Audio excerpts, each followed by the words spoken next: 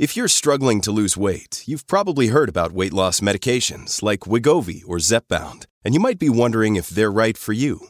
Meet PlushCare, a leading telehealth provider with doctors who are there for you day and night to partner with you in your weight loss journey. If you qualify, they can safely prescribe you medication from the comfort of your own home. To get started, visit plushcare.com/weightloss. That's plushcare.com/weightloss. plushcare.com/weightloss. I see a lot in the news today about these rallies that are happening. They're happening in Victoria, Nanaimo, Penticton, Prince George, Surrey, Dawson Creek, like all over the province. And it's all to raise concerns about public safety.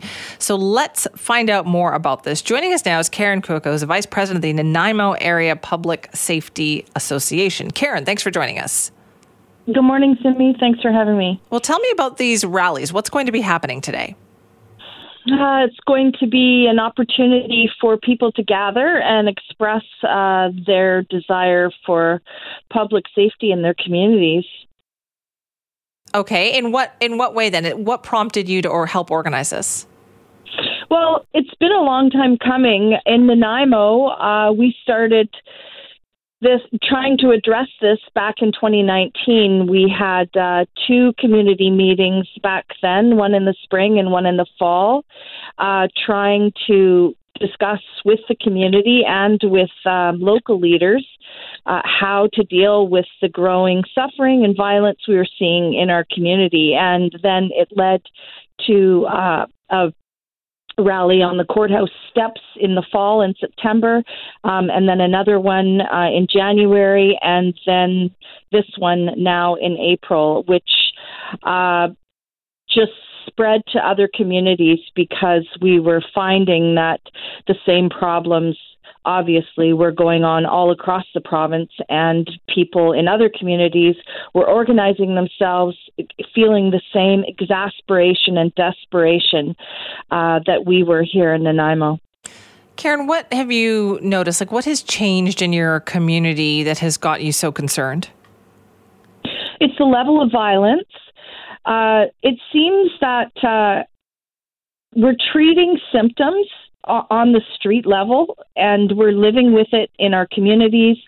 And I think the change is that it is so visible, it is so prevalent, and people feel so helpless. And it's crossed the boundary. It's crossed the boundary that it's seeped into our schoolyards. It's seeped into our homes.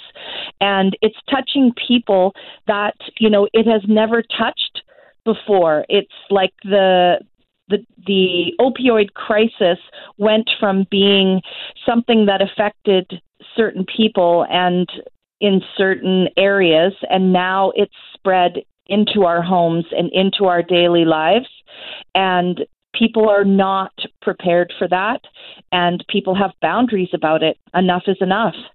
So what do you think needs to be done here?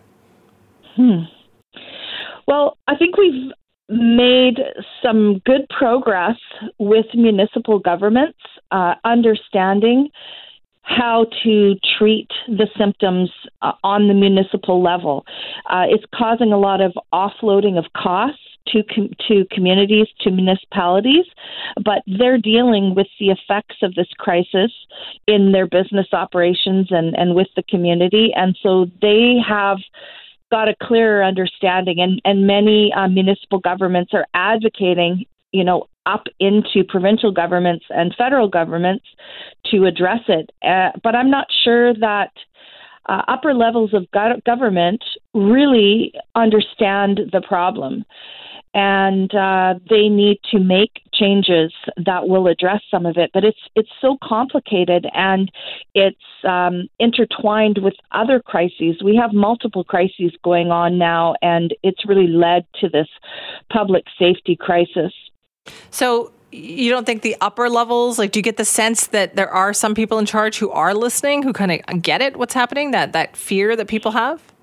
I think that they are listening because it's impacting them personally, and they're feeling it they're feeling the pressure, and they're listening. But I'm not certain that they really understand how to solve it. I really am not certain about that. There's so many questions. Why has it gotten to this point? If government, upper levels of government, provincial and federal, really understand it, then why haven't they prevented it? Why is it escalating and getting worse? Why? There's so many questions, and I'm not convinced they understand it, because we would have better results. Have things changed? Like when you walk in Nanaimo, has things changed about that? Absolutely. I mean, just Monday morning, 2 blocks from my house, in a few blocks away from a school, a few blocks away from the entrance to our seawall, 2 individuals in different areas, laying on the sidewalk, unresponsive. And people are just out for their morning walk, driving to work, and they see people just laying there. I mean, that is not normal. And of course, then citizens go into emergency mode, calling for assistance to get these people help. A few days before that, another incident where a person that was unhoused collapsed on the street, and they had been assaulted. This is not normal stuff, but it's happening within several blocks of my house, and all my neighbors know what to do now. Karen, I wonder, though, is there enough support services then? You were saying, obviously, you see that, right? You go into emergency mode. You want to help out. You want to call for help. Does help arrive? Are there support services there? EMS services are there, and they respond quickly, and they care about people that are suffering in the community. That's their job. But in terms of support services for people that are unhoused and in distress, it's hard to say, because a lot of people are so street entrenched, they don't want those services. One of those individuals I described that was unresponsive on the street, they were finally woken up, and they just wanted to lay there beside the railroad tracks. They didn't want any intervention.